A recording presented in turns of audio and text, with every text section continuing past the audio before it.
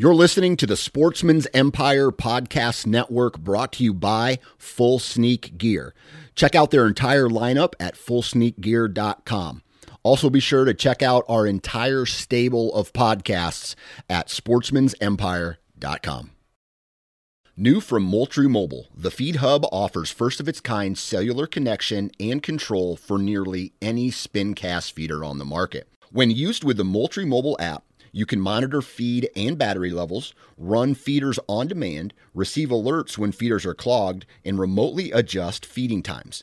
The Feed Hub is ideal for anyone who maintains feeders.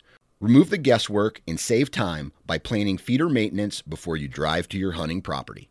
For more information, visit MoultrieMobile.com. Think you know the Brooks Ghost? Think again. Introducing the all-new, better-than-ever Ghost 16. Now with nitrogen-infused cushioning for lightweight, supreme softness that feels good every step, every street, every single day. So go ahead, take your daily joyride in the all-new nitrogen-infused Ghost 16. It'll turn your everyday miles into everyday endorphins. Let's run there. Head to brooksrunning.com to learn more. Interstate Batteries offers a wide variety of batteries for your everyday needs. Stop into one of their thousands of retail locations and talk with a battery specialist about batteries for your truck, trail cameras, and even those weird batteries for your rangefinder. Interstate Batteries even offers cell phone repair in certain locations. For more information, visit interstatebatteries.com. Interstate Batteries, outrageously dependable. This is the Nine Finger Chronicles podcast, brought to you by Vortex Optics.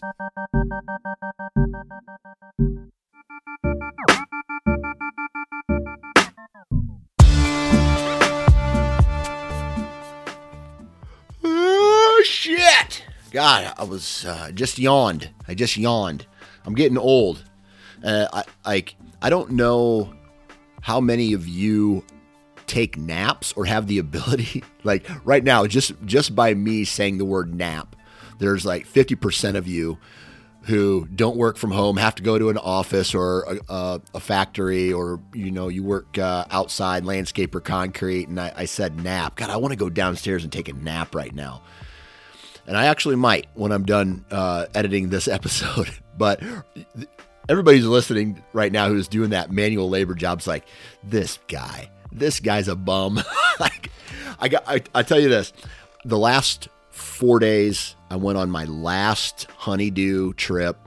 We went on a trip with my wife's friends to Nashville, Tennessee, and I don't know if you guys have been to Tennessee, but there's like a long street, tons of bars on it, live music. And I played the good boy. Like, I didn't drink that much. The food, you know, you go out to eat and that kind of stuff. So you're eating like dog shit. But, I got home yesterday. I was able to take a little bit of a nap before the kids, got back home from school.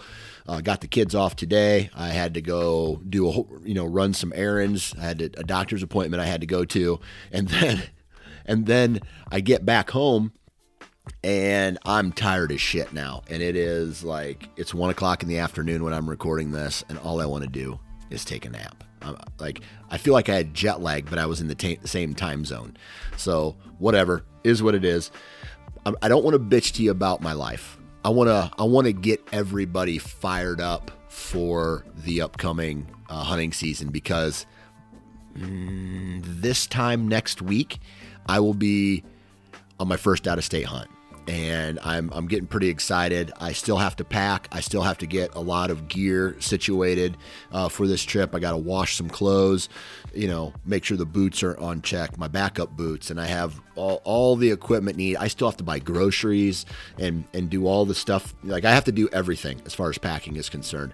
I got my tire fixed today on my truck, so the truck's good. The only thing I need to do with that is get an oil change before the trip, and I'm good with the truck. It's just the gear at this point. And then I'm off, right? It's been out west. It's been like in the 90s, high 80s, 90s, even into the hundreds. And on Tuesday of next week, it looks like where I'm going, there's going to be a cold front that comes through and drops the temperatures down for the next 5 days after that cold front into the 80s, low 80s, high 70s. And so I pushed it back on purpose, like 1 or 2 days, just so I could do that. And I'm really looking forward to getting out there and seeing what that area has to offer. I'm going to have some other intel that I'm going to have the ability to go and pull from this year. Some other guys that I know have hunted. They went there for the opening weekend and the opening week. And so I'm going to pick their brains, talk to them about what they saw, ask them questions. They're going to provide me with whatever they feel like providing. And so I might have some more intel and the big intel that they told me that they found some water, some running water or some standing water out there. And so that's a big thing out west right now. So if you can find the water, that's where they found all the deer. And so I'm looking forward to getting out there and putting, getting in the groove of one of these hunts. And hopefully, man, this particular state, I'm going after a whitetail or a mule deer, and it's going to be first come, whatever. It's not like when I'm going to South Dakota, the next state that I hunt, that's going to be 100% mule deer country. Anything after that, I'm thinking, or anything before that, I'm thinking first come. Like this next place in Nebraska that I'm going, first come, first shooter deer is going to get an arrow. And so I'm really looking forward to that hunt. So, but today we have a preseason BS session with our new brother, Byron Horton from the Whitetail Experience. And this is an awesome podcast because we talk about everything from gear preparation to the properties that we hunt, and some of the actual life circumstances that happen that keep us from the woods or allow us to get in the woods. We talk about kids. He's got a brand new baby. I recently have been tapped to be a soccer coach because they couldn't find another one. So it was, my kids don't play soccer, or you coach. And so I decided to coach, which it has implications on the amount of time that I can hunt and when I hunt. And so that's happening. And then from there, just, the scheduling of these hunts, not only the out-of-state hunts, but I'll be traveling here in Iowa as well. And even though it's still a lot closer than a 9-hour drive, you still have to plan it. Especially with kids and a wife. And Byron, like I said, he's got a brand new baby at home. He's having to deal with that and juggle this. So it sounds like he's going to be staying closer to home than venturing out too far this year. And so we talk about that. We talk about the farms that we're going to be hunting, the deer that we're hoping to see, whether or not we have trail camera data or historic data from these properties. And it's just a real good preseason BS session that is, I hope, gets you guys all fired up for the upcoming season. So it's lighthearted, and there's some good conversation in there as well about the process of getting into the hunting season, the strategy involved, and that kind of stuff. So hopefully you guys enjoy. Before we get into this, though, Tethered. If you're looking for a saddle company, go check out Tethered. I've been shooting out of mine. I'm starting to feel pretty confident in it. Like I have said in previous, I'm not a field edge guy, right? So I don't typically hunt field edges. So where I hunt is in thick, nasty areas where the shot opportunities very rarely go past 30 yards. So this year I shot my deer at 10 steps here in Iowa, or 10 yards in Iowa. And so hunting out of a saddle in that inside 30 yard range, that's what I've been practicing really. I feel really confident, very comfortable, and I'm getting excited to go and try, saddle hunting for the first time. So I'm pumped about that.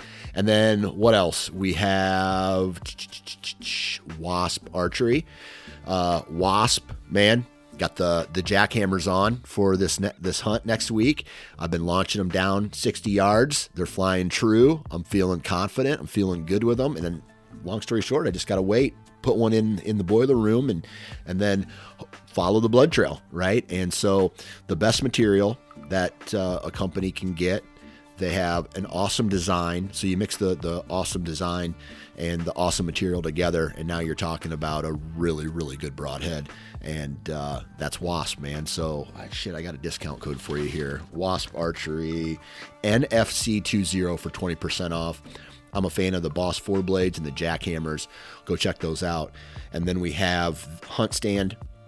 Again, if you're looking for the best hunting app on the market, and it's the best because the price is affordable and the functionality is high. And so you mix those two together and it's just a win-win, right?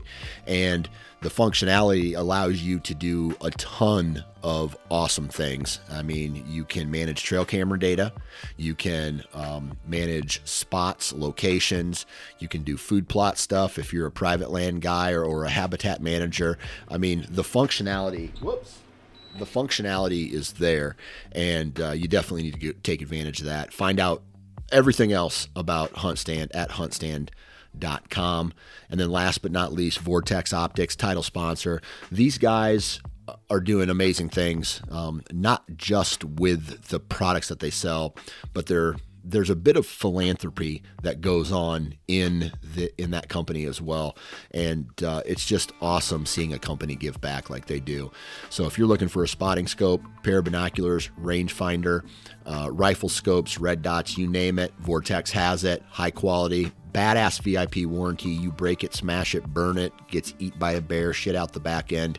They will repair it for free and send it back to you. And if they can't repair it, they'll get you a new one. So vortexoptics.com. That's it. Let's get into today's BS session with Byron Horton. 3, 2, 1. All right, on the phone with me today, the Whitetail Experience host, Mr. Byron Horton. Byron, what's up, man? Dude, it is September. Woo! We had a cool morning. Yeah. I am kind of getting fired up, if you will. Yeah, dude, I tell you what, when I can go outside and feel that, you know what I'm talking about? The feel. You get that feeling, the cool morning feeling. I can drive down the country roads and the soybeans are starting to turn. They're not bright green anymore. They're starting to turn to the dull green into the yellow. The trees aren't bright green anymore. They're slowly fading into that fall color. And so, man, all the signs are here. I just got to be patient and wait for my hunt. Yeah. Now, another big, turn on, if you will, is that edge of the corn. When it starts to turn brown or dry, that's like to me the ultimate signal. Yes. And there's a couple cornfields by my house that are doing that right now. And so everything starts to dry out and it looks like you can see deeper into the fields and things like that. And I went on a weighted pack hike, getting prepped for my Western hunt and the other day, and there's acorns dropping all over the place out there. So all these little signs are telling guys like us that we should probably start thinking about getting ready. And hopefully, I don't know, I'm not 100% ready yet. I still have to pack for some of my out-of-state hunts. But as far as the arrows and bows and arrows are concerned, I'm shooting good. Let me ask you this. From a archery standpoint, are you an all-year shooter, or do you just kind of ramp it up in the summer into the fall? So I used to be a year-round heavy shooter, indoor 3D, stuff like that. And then I kind of started realizing scouting was probably more important than 3D archery on Friday nights. So I still can squeeze off some arrows. I live where I can shoot my bow, and I've got a decent 40-yard range. If I move the truck, I got a 60-yard range. Bow hooks are set up out there, arrow containers. I don't shoot hardcore year round, but I definitely do a decent amount of shooting once the weather breaks. Yeah. And where are you at right now as far as, are you feeling confident? You feeling good? Yeah. So I do a lot of broadhead shooting and kind of whittled down to total arrow system roughly 3 weeks ago. Yeah. And so last night I shot 6 arrows. That's all I had time to do. And I went out there and I blank bailed 3 of them. And then I put 3 at 25 yards with broadheads. I can't sit there and pound arrows all day just due to time efficiency, but getting in reps almost every day to every other day, I think that's the name of the game. And you said you've been doing some training, dude. You laugh at this. I did 45 flights yesterday in my office building at work with my weighted pack just to get in some steps and some elevation type training. Yeah. I went on so usually I put about 70 pounds on my back, and I walk this lap at a state park, and it's severe decline and severe incline. And so what was it? Not yesterday, but the day before, it would have been Tuesday. I put 55 pounds on my back, and I went for a 4.1 miler, and in that same state park, just a different, a different route, so to speak. And so, man, the legs were burning, that's for sure, and that was the goal. And I know you train, and I know I train, and there are a lot of guys out there try to get ready, with an hour-long workout. Let's just put it at an hour, because usually that's what people dedicate to working out. But I'll tell you what, man, when you're out in the elements, let's just say an elk hunt or an out-of-state whitetail hunt where you're moving around a lot, if you you can't train for 4 or 5 hours of hiking or going up the side of a mountain or things like that. Because I don't care how good of shape you think you're in. Once you're past that hour threshold, your body starts to get fatigued, and you need to eat way more or rest way more or whatever it is that you do. And so that's where I get frustrated is I can go do a real intense 1 hour workout, but it's better than nothing, but it doesn't compare to doing what I'm about to do when I go to South Dakota this year. And that's hike 3 miles in, and then an additional 2 or 3 miles throughout the day, hitting ridges, glassing, dropping down, going back up, glassing, and then having to walk the 3 miles back. So I could be putting in anywhere from 8 to 10 miles in a single day. You're not training for that style of abuse on your body. And so I don't know. That's where I had way less weight on my pack, but I went, instead of, for an hour, I went 2.5 hours or something like that. Maybe it was longer than 4 miles anyway, but it was up and down and things like that. And by the end of it, my legs were trashed. So, and that was only like a 2.5 hour thing. So just imagine what an all day, all day is going to do to you. So, oh well, that's just me kind of bitching a little bit. Yeah. Dan, my best friend, he works for the city, so he's on his feet. He gets 20,000 steps in pretty easy, and then he mows maybe some yards as a side hustle for out of state hunting trips. So he'll do 30,000 steps a day. And he talks about when we go, and we've done some western hunts and some shed hunting trips and pounded miles. He's got the advantage of the fact that he's on his feet doing kind of manual labor all day, like as a day job. Yeah, your body's conditioned to that. Yeah, I have pretty good lung capacity as far as my sports and athletic background. So I can maybe climb one mega hillside faster than him, but he's got a pretty good advantage as far as just naturally working at something for 6-8 hours a day, kind of like you described there on that hunt. And I'd rather have that type of conditioning than being able to go real hard, real quick, right? I'd rather have that feeling good all day long type conditioning where the muscles are just used to the repetitiveness of whatever it is you're doing. So kudos to the landscapers and concrete pourers of the world. Yeah. That's that man strength. Yeah, exactly. So, kind of going back to, let's touch base on gear here a little bit before this season started. You mentioned that, I got lucky this year where I didn't upgrade my bow. I didn't upgrade my arrows. I got some new arrows. I just picked them up this morning. They're built. They're the exact same build as last year. And so there's not a lot of tuning that I have to do, or, no, I'm not setting up a new bow. I'm not changing my any type of schematics. So I can put that new arrow in, draw back, and I'm hitting on the same place I was last year. And you mentioned that you got your arrow configured, your configuration only done 3 weeks ago. How long does it take you to get confident in a new setup? So I have shot the same arrows for a while, and I like the fact, I'm with you. Like, I heard you recently speak on a podcast. Like, I do not like to upgrade my bow every year because I'm just so familiar with it after a season or so. In fact, like, I just upgraded from a bow I had for 5 seasons by a company that's not even around anymore. Yeah.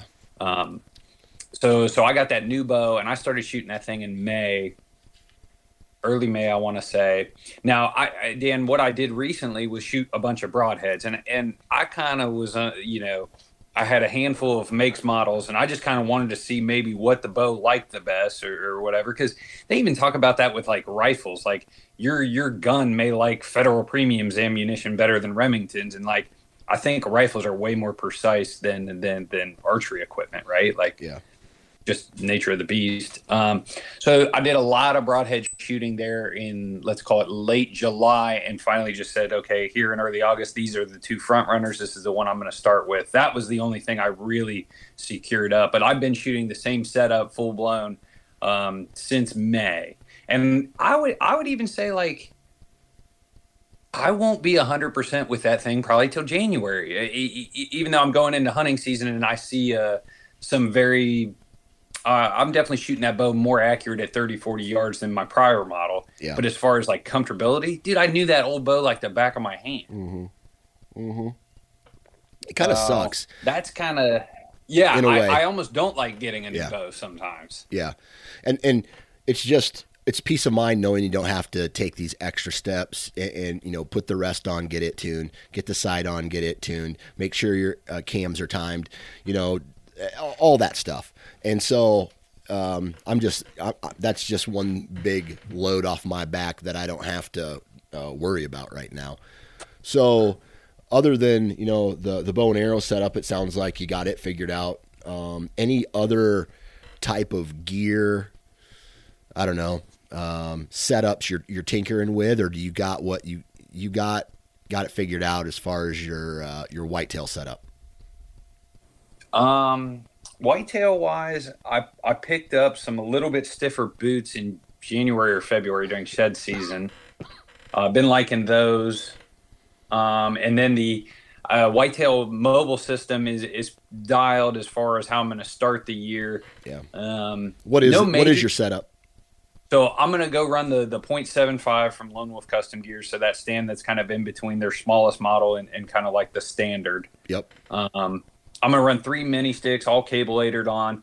And then like my rogue piece of advice or piece of gear this year is like there is a Backwoods Mobile makes this like movable aider that like tethered to your hip. Because like most hunts, 3 sticks, cable aiders, I'm going to get to my hunting height. But like in the big woods, there will be 1 hunt out of 10 that I look up and I'm in a telephone pole. That's the place to be. I just got to get as high as possible. And that like movable aider then allows me to take those mini sticks and put them at like 7 foot a stick. And so I can kind of get to that 20-ish foot mark because it essentially doubles my aider on the bottom of all those individual mini sticks. Yeah. Yeah. So I don't feel cool anymore after listening to you talk, right? Like Garrett Prawl from the DIY Sportsman, he's kind of gone through all of this, with aiders and one stick, or the guys who I don't know if it's called the one sticking method. Mm-hmm. and there's even guys I know, this dude throws a rope in a tree and then he uses a rope to climb the tree. So the DRT SRT guys, like how would you do that in the dark? Yeah, I don't know. Anyway, he does it. And so and here I am. I have 0 mods other than some noise canceling stuff on my old Lone Wolf sticks, right? And on the pole of the stand, and it's just basically for grip and a little bit of noise deadening, and that is hockey tape or athletic tape wrapped around there. And so when all these guys start talking about all these things that they do, man, I'm running the traditional Lone Wolf 4 sticks and the Lone Wolf Assault for my tree stand. And this year I'll be using a tethered saddle as well, throwing that into the arsenal. And so I've been shooting out of the tether, getting comfortable with that, and shooting out of the saddle and whatnot. And so no mods or anything done to any of that, just using it how it's designed to be used. And so when all these guys talk about, here you got a mod this and a mod that, when it comes to mods, why do you mod out your equipment? And maybe use an example of why you do that. Okay, so I on the mod scale, I'm going to put myself at like, the one sticker DRT. We're going to put that guy as like a 10 out of 10 modder. He's adjusted bolts, full tape on everything. Yep. And then Dan Johnson, we're going to put you at like a 2 out of 10. You throw some tape on a few things. Yeah. Me, I'm probably somewhere in that 4-ish to 5 range. Gotcha. So I guess a couple of like my favorite mods. I put the KUIU like backpack suspension on a tree stand. Yep. And so like that was like the cushiest straps, and I'm gonna do that with my current .75. I got some Kifaru straps. I got to get some additional rigging, and I'm gonna do that. And that's super nice because I did pack out my second deer. So like, when you spend a lot of time with that thing on, the better and best straps you can have. That does make a difference. I do a little bit of tape job on some of my stuff, and then I took my camera arm and made it a 2-segment arm instead of a 3. Yeah. And that's just because it folded up a lot easier, and I could like take a strap and mount it to the bottom of my tree stand seat for storage. So like I said, I do a little bit here and there, like enough to be dangerous, but I am definitely not the guy leading the way in that department. Yeah. And so the cable aider on your sticks is that to prevent you from having to carry another stick, a 4th stick? Yeah. And I've done some height test videos. Basically, Dan, with cable aiders on all my 3 mini sticks, it's like I'm carrying a 4th, or it essentially allows me to get to like a 4th stick height without actually bringing a physical stick. So that's like one less time around the tree. There's some weight savings. I feel like that plus minus like the efficiency of the cable aider, it climbs really well compared to 5 years ago. I was just throwing a rope or a strap type aider around the bottom, which wasn't exactly the easiest thing to climb. It may get like blown in the wind, it may fall against the tree, and the cable aiders, there's a little bit more of a climbability factor with them. Gotcha. Okay. Yeah, man, I guess I've never just been into it. I've always just relied on the design of the products that I've been using to be the go-to. And I'm sure that there's, other options out there. I mean, obviously there's other options out there for guys who want to tweak their gear. And I think it's probably fun for them. I honestly don't think, maybe, because when it comes to whitetail hunting, man, there's been some times where I've had to walk a long ways, but not so long, not so far to where all of a sudden I'm just cursing my 4 sticks and lone wolf. You know what I mean? Like I'm not an ounce counter, but I've never, ever had a thought where it's just like, oh my God, this is so heavy that I got to find a way to cut out X amount of weight so that it becomes easier for me. And maybe that's just because of the style I hunt or the properties that I hunt where I don't have to go 2-3 miles back in. Yeah. Now, Dan, also like my buddy Dave is a little bit closer to your build. Like you're, above 6 foot, you've got a bigger back. You carry weight a lot easier than maybe a guy who's 5'10" and a $160. I'm kind of like, I'm not the biggest dude in the woods. And I remember this was 4 years ago. I found a buck, and I had to go over 2 hillsides. And those were both like 400-ish foot floor to ceiling climbs. It wasn't super far. I think it was right around 3/4 of a mile, but it was 2 big climbs. And at the time I was running, 3 or 4 XOPs with the older XOP stand. So my bag on that hunt was like 45, 50 pounds. Yeah. And when I was trying to hunt that deer down and go there 4 or 5 days in the rut, I could hunt hard like that, like one day very comfortably. But I remember coming out the woods on day 2 or 3, and I was like, do I just stash my stand halfway back or something like that? I know how you can get rid of some weight, Byron. Yeah. All that camera shit you carry around. So that's the other thing. Back in the day, I did have a lot heavier camera arm because I think Third Arm was like one of the only manufacturers, or Muddy. Yeah, Dan, like I think running around the woods now, I'm right around 25 pounds compared to 5 years ago. I was 45 pounds. Yeah. Yeah. Anyway, the whole self-filming game, and I remember I was carrying those Muddy arms, and so you're carrying a Muddy arm, a Muddy base, a big like a camera, and then the sticks, the stands. Man, it's a workout when you got that much weight on top of it. And so I can remember the first year I hunted without all that camera equipment. It was like 2015, I think, and I was like, holy shit, I could run through the woods, like dropping all that camera stuff that, and so I haven't really looked back. No real interest right now in self-filming or doing any type of camera work. Yeah. Like I have like a scouting type setup.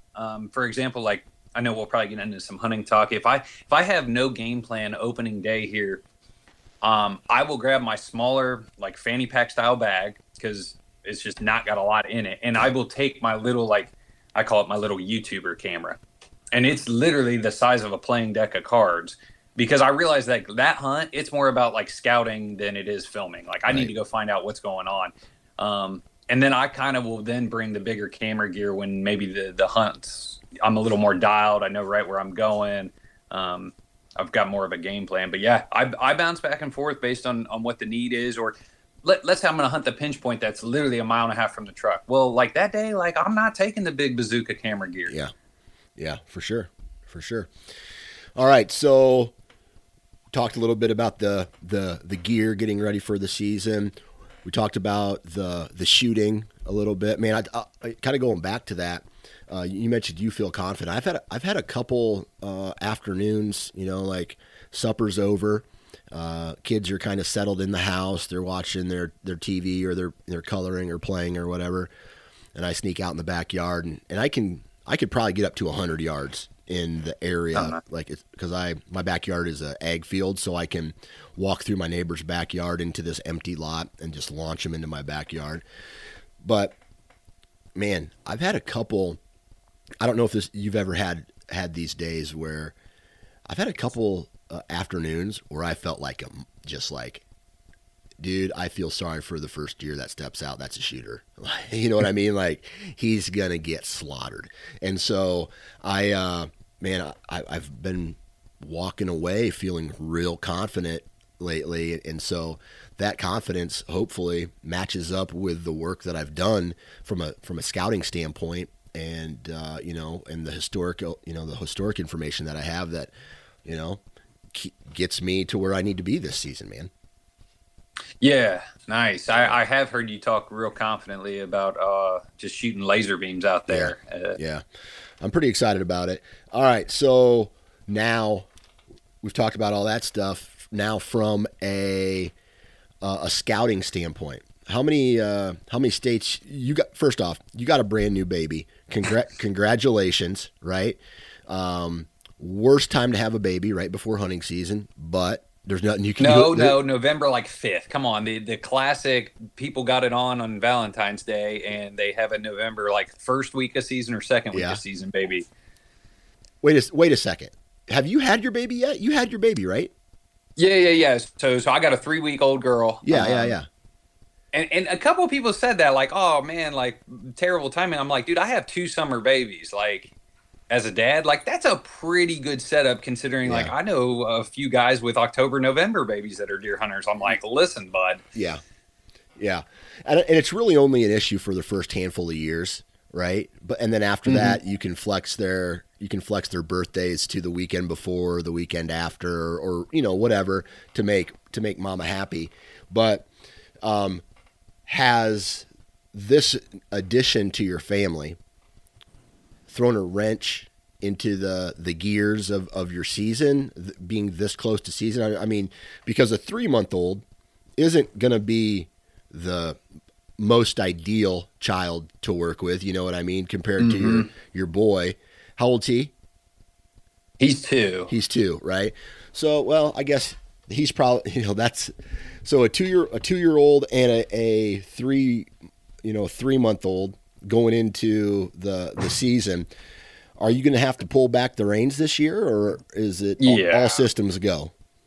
So as far as like my hunt plans have changed for sure. Like I will not be able to be as efficient or out there as much. Like Dan in the past, I've even gone like, okay, let's say I got to be at work 8 or 9 o'clock, dude. I would drive and go pull trail cams in the dark, like stupid early, and like, I would go and get like little 2-hour scouts in when time allowed, and I've turned up 2 really good bucks late in the year last year that I'm hoping to run into this year. But like honestly, dude, this is not the year to hold out for a mega. Like, the first PNY 130 that comes my way, that's kind of in that shooter range for me. Like, this is the year you shoot him and you move. And I'm only hunting one state.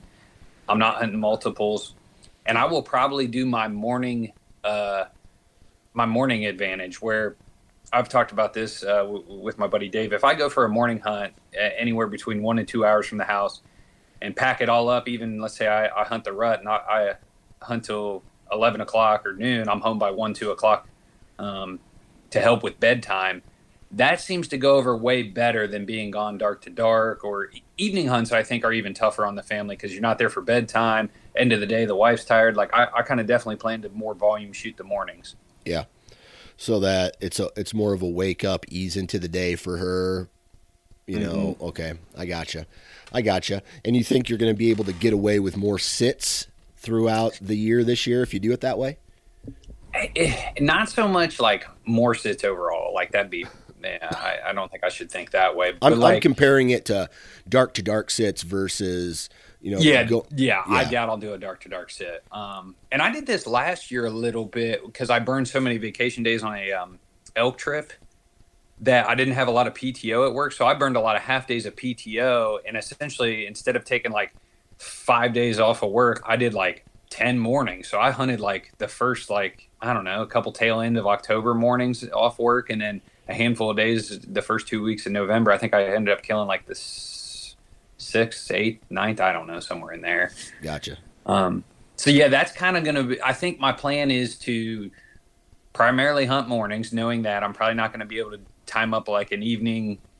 Yeah, I just don't see myself getting a lot of like late October evening hunts, which I really like. Yeah. I think those are super efficient, and yeah, I got to give those up. I think this year. Yeah. Well, you got to go. I mean, you're that working man, right? I know exactly where you and how you feel. I mean, there's times where, especially last season, where I didn't remember how hard it was, and so there were times where I didn't get to go out for maybe that 4th evening in a row, and my wife was like, "Hey, I need you to, I'd like to go out and have some drinks with my girlfriends." I'm like, "Well, it's hunting season, whatever, blah blah blah." But then I had to realize, like, dude, back in the day, you wouldn't have had any of these hunts if you were sitting in your cubicle, right? You wouldn't have had any of these hunts because you'd be working. And so I had to take a step back and be like, geez, man, you're really lucky with what you got going on there. And so Dan, when was the hardest year, like, as far as like looking at you've got 3 kids. Yeah. And they're kind of, I think, evenly spaced as far as the age gap. From a guy listening, when were you like, man, it was hardest when they were X ages just because you had to be home? Yeah. I'm trying to think. Okay, so I had one boy born, my youngest boy, he's born in September. All right. I was lucky because my mother-in-law is retired. So the whole time I've had kids. So she'd been a big help for my first kid, for sure. And then my second kid, but then my wife has got to work from home over, the last 4 years now. And so that's really made it real easy, especially when my mother-in-law comes. They can kind of work as a team with the kids.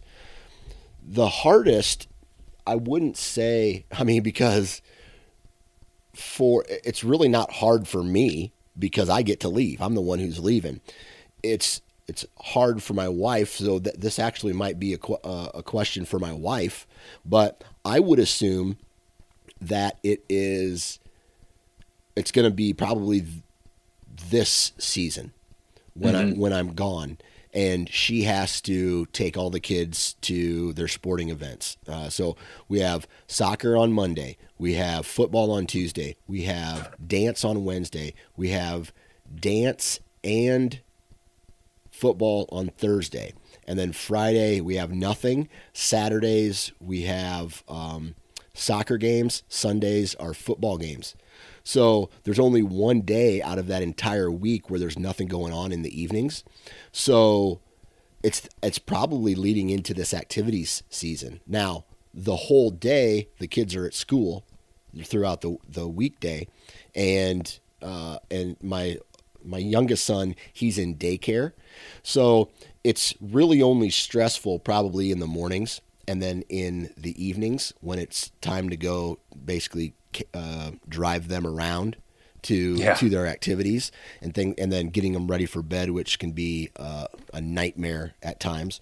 So if I had to say it, like, the more activities that we get into, the harder it tends to get. But again, I'll tell you this though, it is hard to leave when you have a little kid.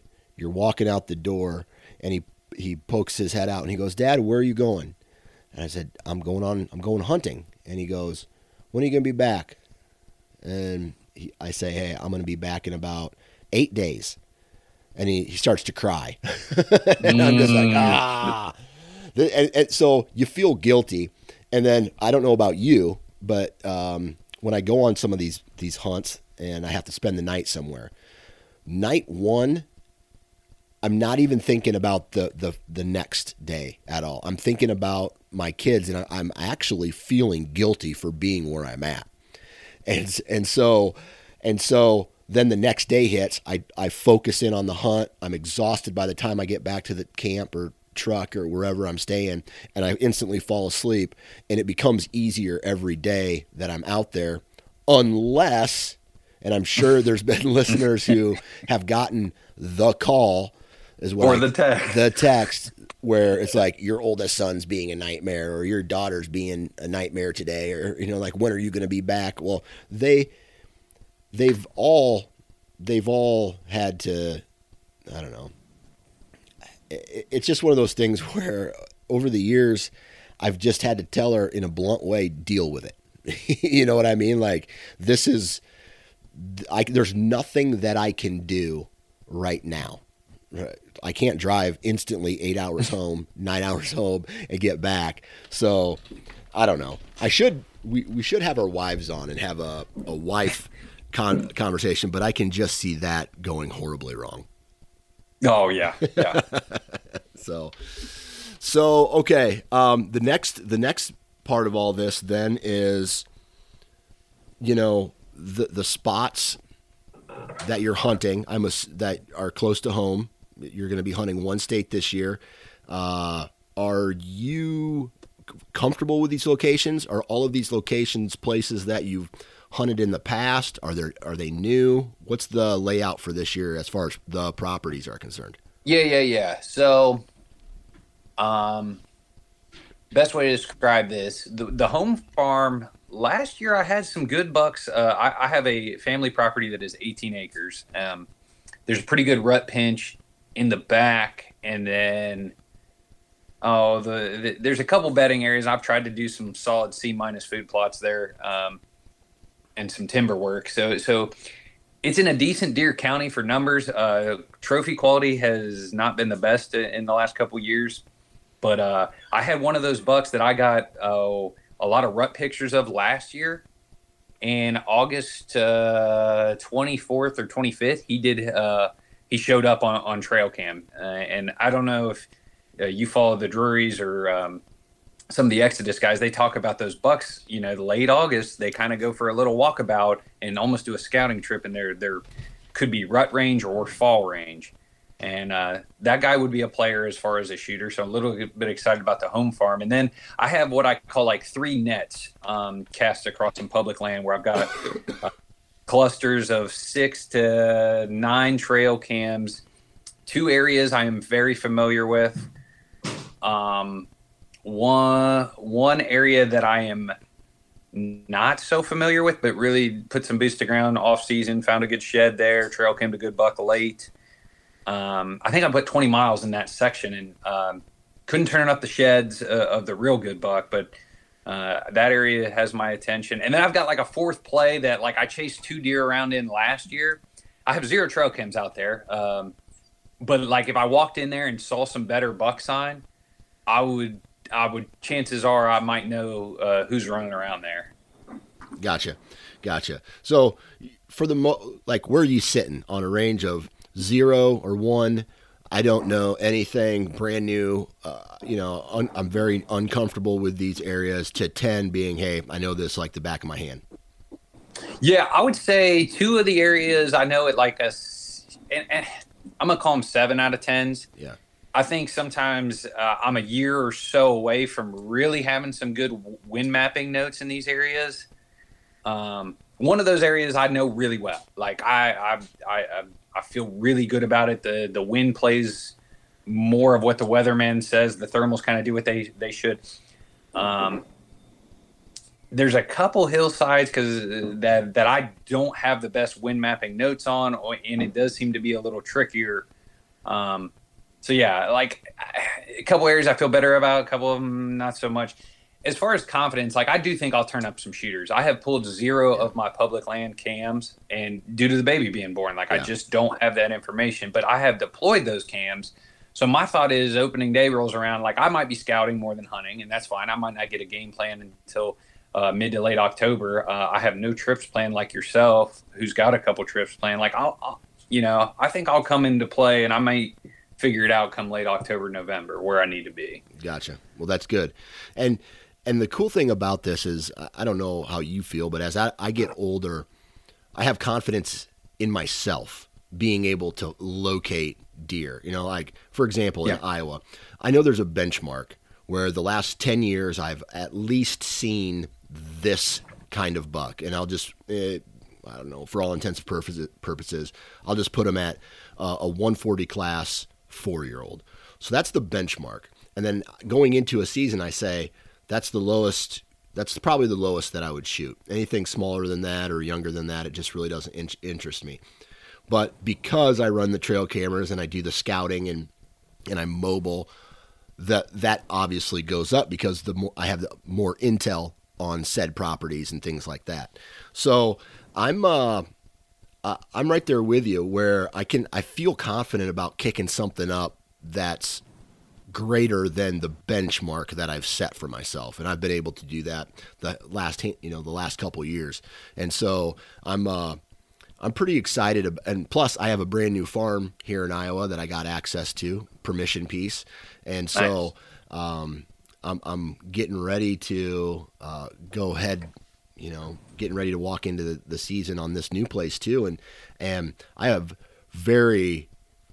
high expectations for this farm because after talking to someone who lives and hunts in this neighborhood, it's a really good neighborhood for deer. Yeah. And so that raised my expectations up even more. And I think I'm going to be spending a lot of time in that area because, and I'll tell you why, when on the other farm that I've been hunting for like 14 years now, dogs, people on four-wheelers, on side-by-sides, more dogs, random people walking through the woods, and just the caliber of deer just aren't on that property anymore. And a lot of it has to do with the pressure of people on this property. Mm-hmm. Like, there's just people, the lane owner has no idea who's on this property. And so she kind of relies on me and the other guys who hunt there to kind of fill her in. And so when we go to her and we go, hey, do you know who this is? She's like, no, I don't know who that is. Do you know who this is? No, I don't know. Like, these people are walking around your property right now. And it makes it difficult to, I don't know, keep deer on that farm, so to speak. But something always happens around this late October time frame where the doe groups tend to stick around and the big dogs move in looking for the doe groups. So there's always been a shooter that has met my benchmark on that property, and so that's why I can continue to do it. So I'm I don't know. How do they say that? I'm pessimistically optimistic, or how do they say that? Yeah, I pessimistic. I don't know. Maybe we just made it up. But anyway, yeah. I'm optimistic from a standpoint of good grief. You know what I mean? Yeah. So now let me ask this, Dan. New property. Yeah. No idea the size. I don't know if you want to give that out, but like, how much priority do you put into, okay, I'm going to devote a few cams over there, or I'm going to do some scouting over there? Like, how do you split your time between maybe like Old Faithful and like maybe there's a side of you that wants to explore new ground? Yeah, there's definitely a side of me that wants to explore new ground, especially when said ground, after talking with the landowner, that gentleman, he owns the property. He's not a hunter. His cousin used to hunt it. I find out that he was only a gun hunter. It hasn't been bow hunted in God knows how many years. And it really never got gun hunted too. And the past 2/3 years, it hasn't been hunted at all. Nice. So with that said, it's kind of a little honey hole. And I don't know about you, so after walking through it, I walked through it, and there wasn't anything that overwhelming, like there was no overwhelming giant buck rubs in there. There wasn't any like, oh my God, I gotta hunt this type. You know, you walk in and you do your scouting and you're just like, okay, whatever.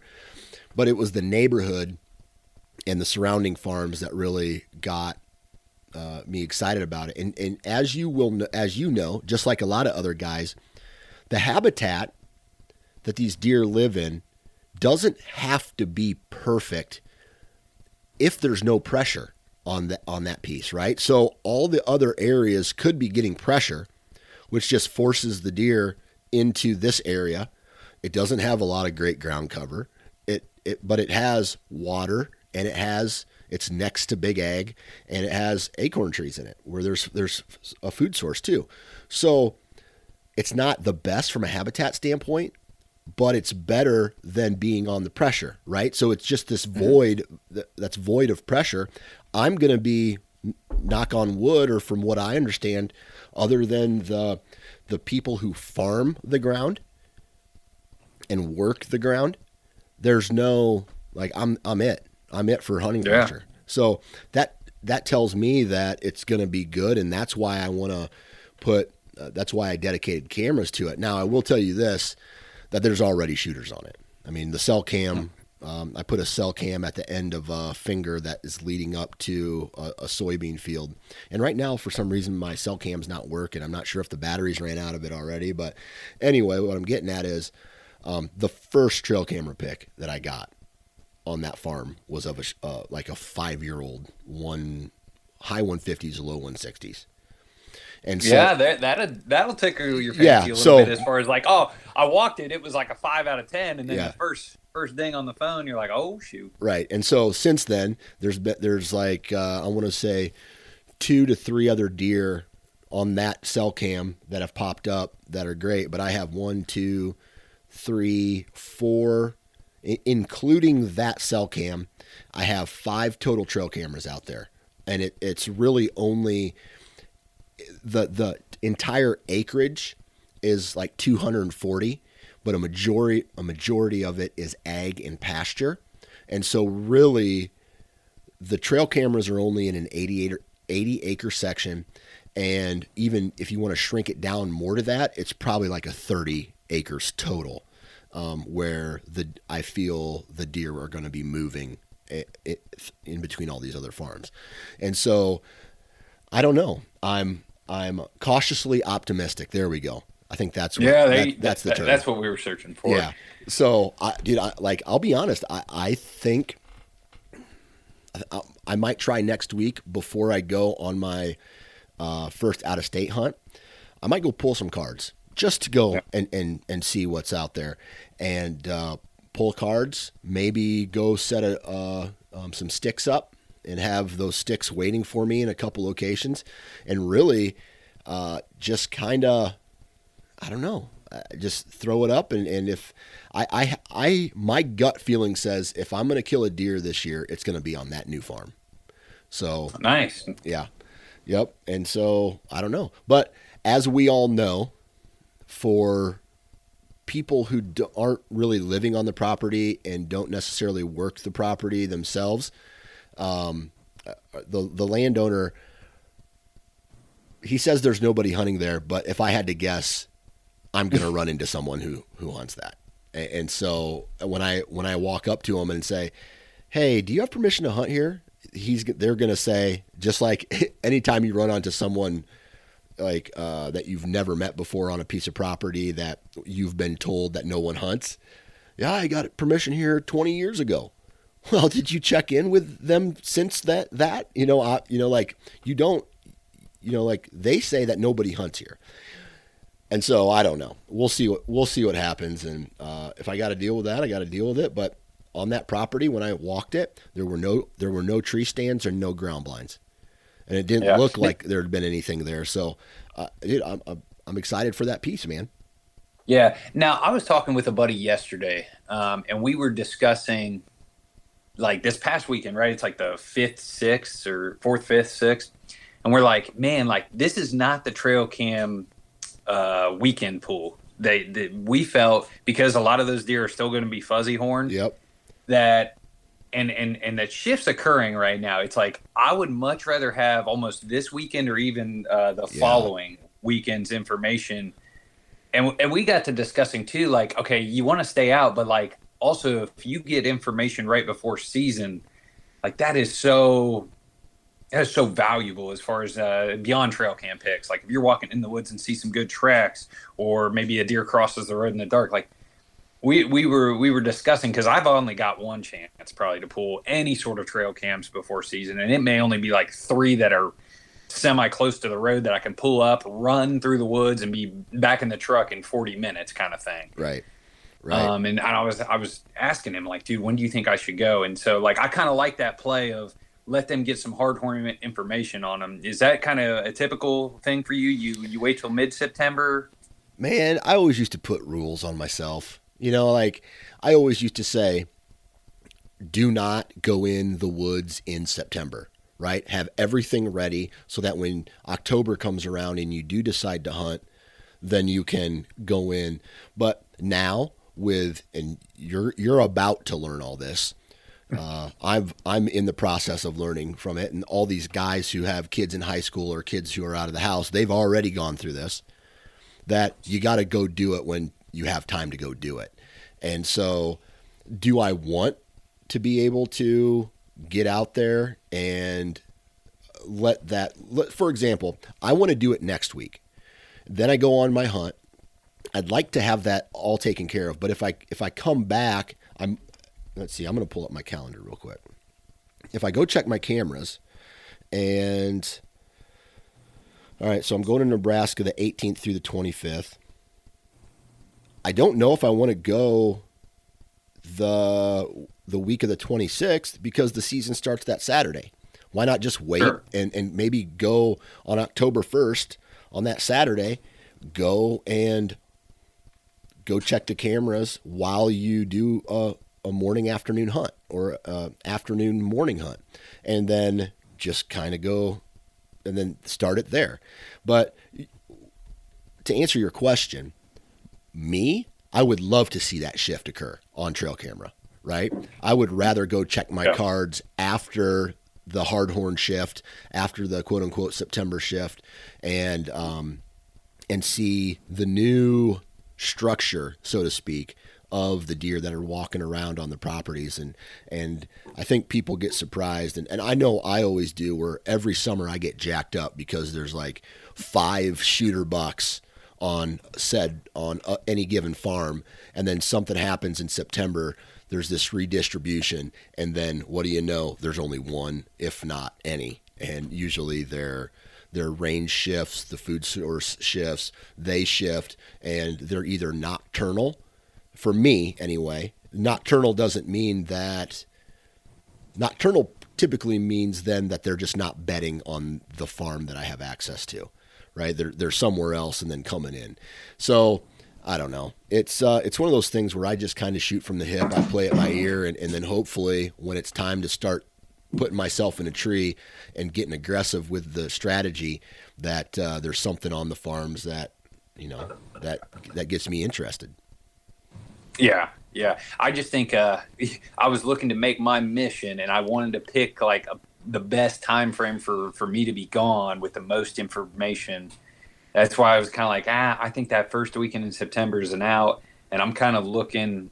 I think I'm gonna let the baby get another week older. Yeah, and maybe that 17th, 18th, 9th, somewhere around that next weekend. That puts me a week out from season.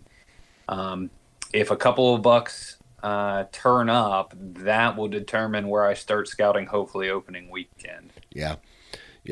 And the more I think about it and the more I've looked at trail camera data over the years, man, I think that would be a really good time for the guys who are listening, that transition period from velvet to hardhorn.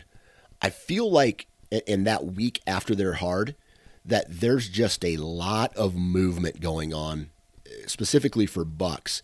Because one thing that I've noticed on some of these trail cameras where these bachelor groups are, if you look at the posturing of some of these bucks, especially if there's more than one buck in a trail camera picture, man, some of the times their ears are back and they're just, they turn from buddies to jockeying for position.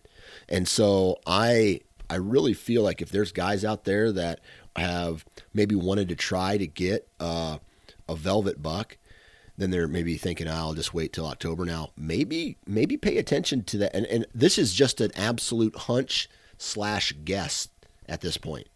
I don't know. I don't have any scientific research. That time when they are jockeying for position, they're trying to figure out who's dominant. I'm guessing they're laying signs, starting to make rubs in this second, third week of September. I think that might be a good time to get in the woods. Yeah. I also think too, like I run a lot of trail cams on scrapes, and I would imagine a lot of whitetail guys do as well. Like I feel like I don't know, that deer's way more likely to stick its head in a licking branch with hard antlers versus velvety ones there. It just seems like that information is so much more valuable. I know you're going to, you might kick some stuff up, you might disturb some stuff, but you can also learn stuff in September, because buck sign is being laid down. You can catch a track that's way more valuable that later half with your opener very close by. I like you have kind of my small farm. I do try to stay out. Like I probably would not go check those cameras unless I had some good rain. But the more I do this, the more I'm like, that information is so critical to kind of my approach, if you will. Yeah. So when is there anything so for example, guys like us, right? Guys who are working guys, we kind of have to try to plan when we're going to be gone or take some of these trips or dedicate X amount of time to the hunt. And usually that's in November during the rut, for the Midwestern guy. If you're a Southern guy, whatever your rut is there ever, like this year, if there's a big weather front or maybe early snow or a lot of rain or something happens that you look at the wife and go, I got to get out in the woods tonight. I know it's last minute. We didn't plan for this, but I would love to get into the woods tonight. Are there any indicators like that would get you in the woods in a very short notice? Maybe early season. Early season, no. I got to wait till late October before I can even have that conversation or approach that. But I also have an ace in the hole. I think it was 2 years ago. I put my foot down. I saw a cold front coming. I saw the 10-day. I said, hey, next Wednesday, I really got to get in the woods, especially if that rain stops. Monday, Tuesday rolled around, and she said, hey, the girlfriends want to take me out on Wednesday. And, yeah, I had to pick and choose the battles. Well, I picked that battle, and I killed a buck then Wednesday night. Yeah. So you got to tell us, like, what was she pissed? Oh, yeah, it did not go over well. I can't remember if it was the Monday or Tuesday that she sprung that on me, and I was like, "But babe, like the rain's gonna stop midday Wednesday. Like, I had this scrape that 2 or 3 bucks were battling over. Like, they would both touch it within 24 hours. Like, I knew early October, like that wasn't the play, and dude, I went in there and shot him, and I remember I couldn't find him that night, and I came home. And he didn't give 2 shits about me not finding that buck and then having to go search the next day. But like I proved, like, hey, I saw that weather front. I called it. I called my shot. Like, clearly I knew what was going on. I feel like that was a moment to pick and choose sometimes. Yeah. Well, you knew, right? And you had a gut instinct, and you went out and you got it done. So now the cool thing about that is you have a reference point through history that you can go back and be like, hey, listen, sweetie, if I tag out in October, like if I tag out tonight, guess what?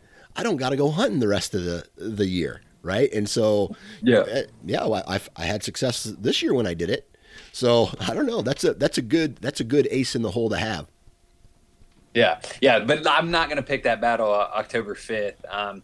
My wife has an early October birthday, and I have traditionally like thrown her like an OSU tailgate or like done a bigger party with some of our friends.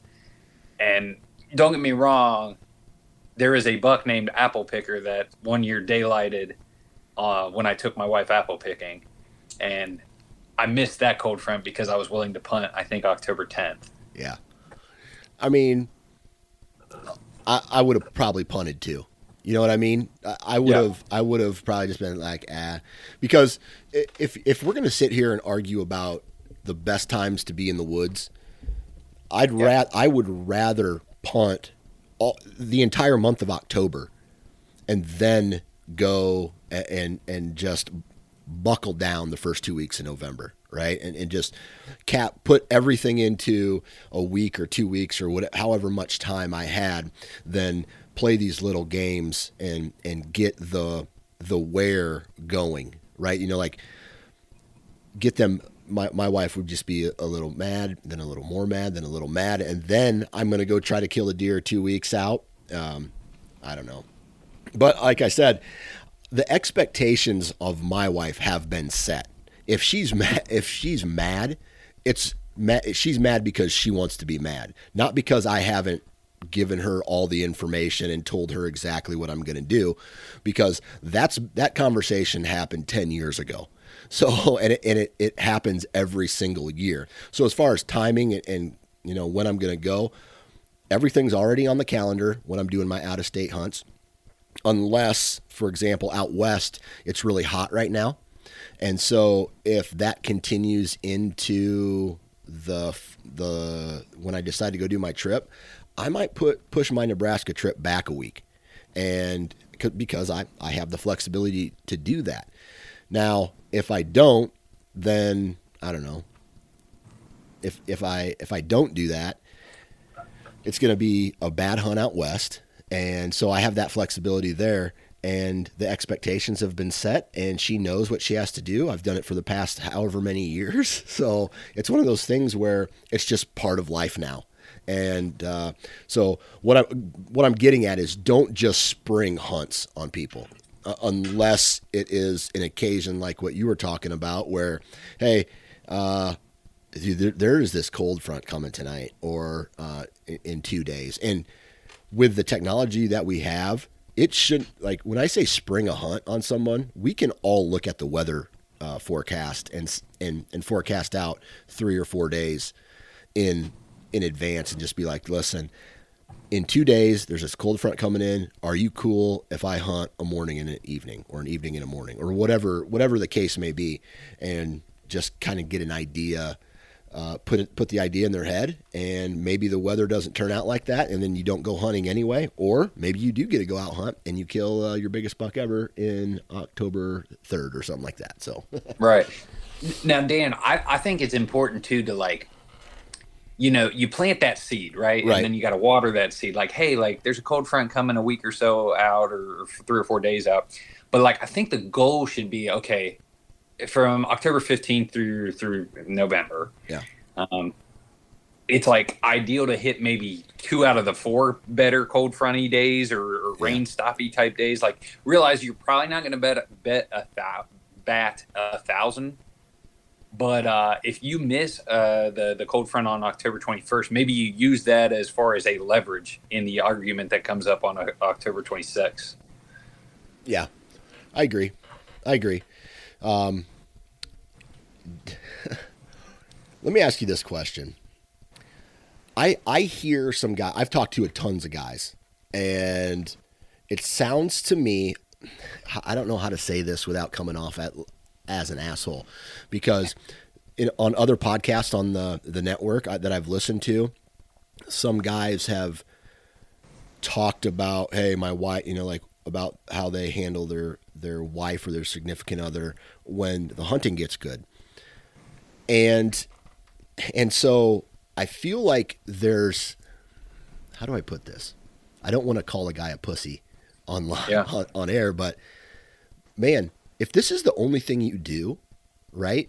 If this is the only thing that you do, like for me, this hunting is the only thing I do other than coach my kids' sports.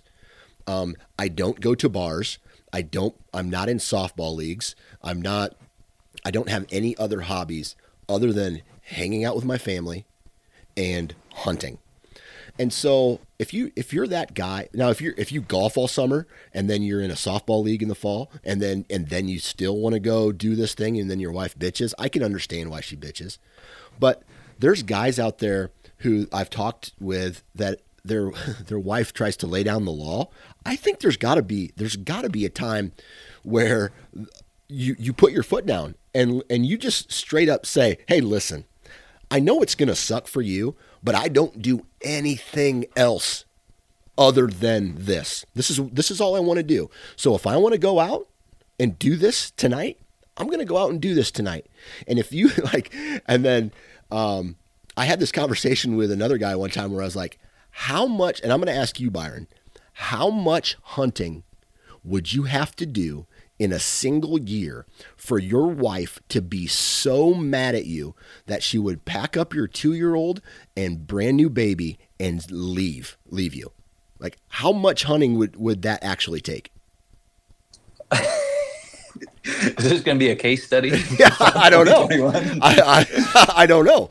But you know what I'm getting at? Like, in order for my wife to leave me because of like hunting so much, dude, I don't know. I feel like I could hunt 100 days in a row for 10 years in a row and she wouldn't leave me. Right. And now I'm not advocating for you to just push the limits that hard all the time. Pick your battles.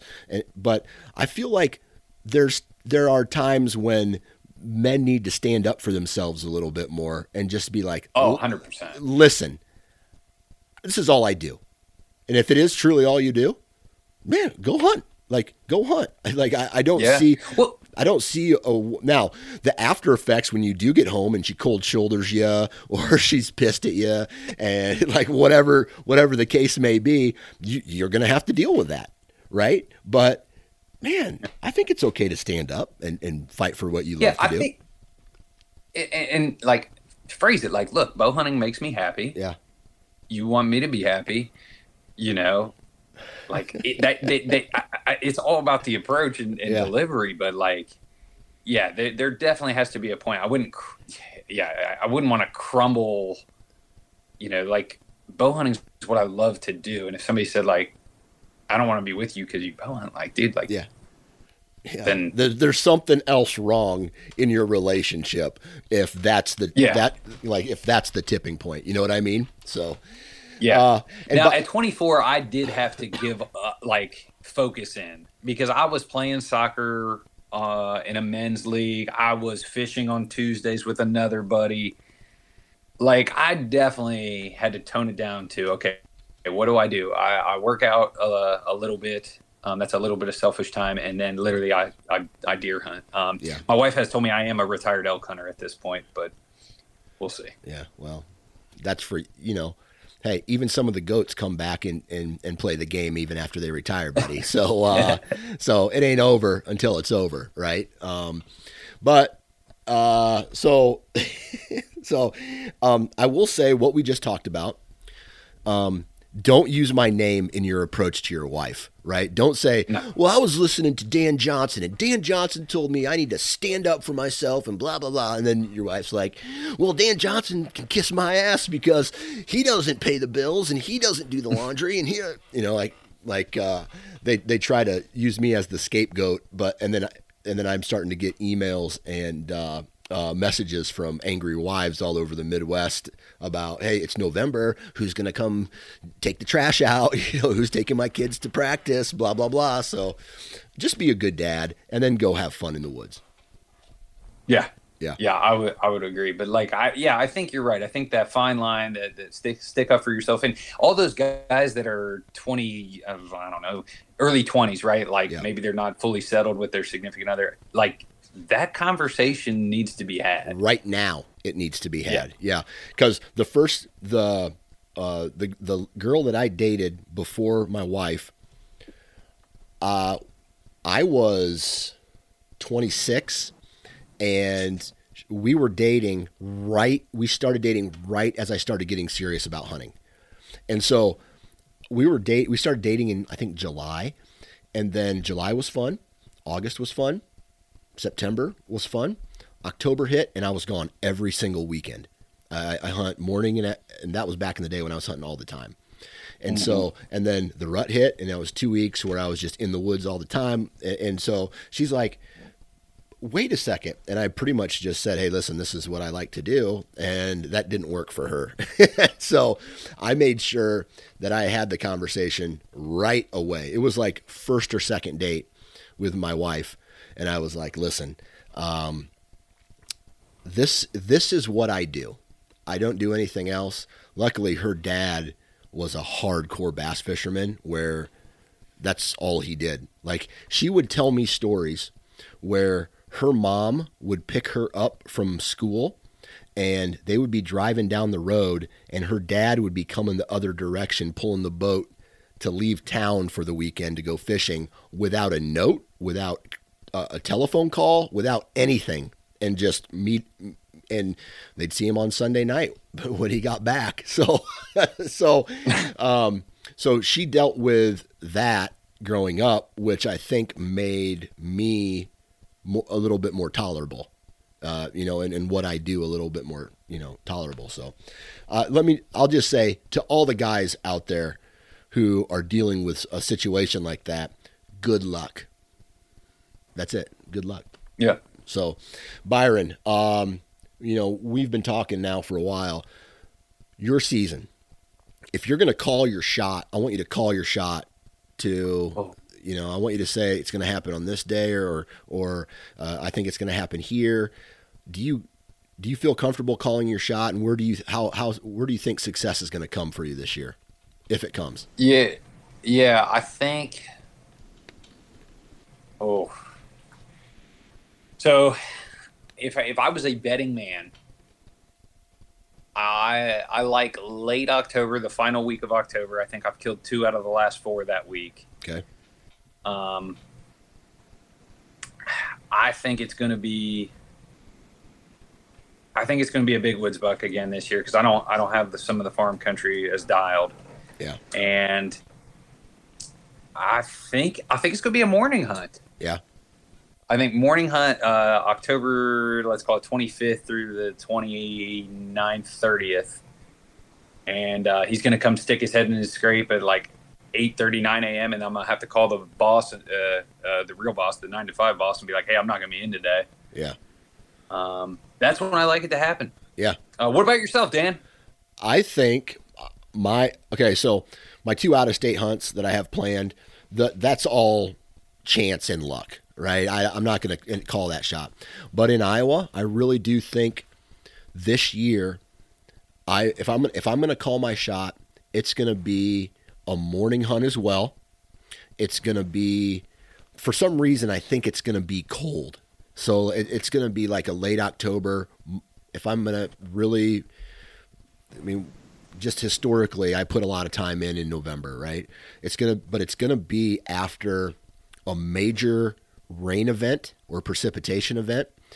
And it's going to be on a west wind in this new property that I have access to in this CRP field that it looked like trees were planted 20 years ago. So they all kind of go in a straight line, following the terrain.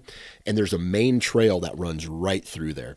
And it's really easy to access. All I have to do is hop down in a creek, walk straight up, and on a west wind. And I just have this gut feeling that it's going to happen either there or further down where the CRP and the creek meet the chunk of timber. And I got another trail camera in there. But the way the terrain just all flows down in there, it makes this awesome, beautiful terrain pinch point. And I really do think it's going to happen in one of those two spots and on a west wind. And I think it's going to be a morning hunt as well. Something coming off the fields, cutting down in through this CRP field and heading up into the timber to bed. And we'll see, man. We'll see what happens. Yeah. Now, I am secretly hoping to. I have a couple bucks I've got sheds off of. I have yet to connect on a shed buck. Yeah. That's a goal of mine. Yeah. I think I'm prioritizing a match set, and then this other rogue giant that was in there. But yeah, I would love to be able to pull a match set or shoot a buck I've got sheds off of. Yeah. I've only done that once. Okay. Unless I have, some sheds that are smaller, like all 8-point sheds from a 2-year-old kind of look the same. You know what I mean? Like there's 100 of those sheds laying out in the, in the landscape. So unless I don't know it, but yeah, you know what I mean? But I've only, for sure in 2018, I shot a buck that I found a shed to the previous year. Trail camera, I have the trail camera data and all that stuff just to prove it. But yeah, man, I've only done that once. But as far as the season goes, I'm optimistic. It sounds like, given your circumstances, you're fairly optimistic as well. And let me just wish you good luck this season, man. Yeah, I appreciate it, Dan, and good luck to you on a couple of your out-of-staters, and then obviously your home pursuit there. That's always one I watch real close. Yeah, absolutely. Hey, Byron, I really appreciate you taking time out of your day to hop on and chat with us today. Very good, man. Appreciate it. And there you have it, ladies and gentlemen. Huge shout out to all of you. And I mean this from the bottom of my heart. I hope all of you find success this year, whether it is in the woods or in life or in business. I hope you guys find success. I'm sending good vibes out to you. Huge shout out to Tethered, Wasp, Hunt Stand, Vortex. Please go out and support the brands that support this podcast, especially our network brands as well. Hunt Stand is a network partner as well. Interstate Batteries, Bowtech, Outdoor Edge, Go Wild, Moultrie Mobile, and Hunt Class. They're a new one. So please go out and support those brands as well. I'm sending good vibes to you guys. I'm sending them right now. Hopefully you guys get them, get fired up for this season. Go hunt hard, go have fun, honor the beast, and wear your damn safety harness. And now we'll talk to you on Friday or whenever I launch the next one. So good luck out there.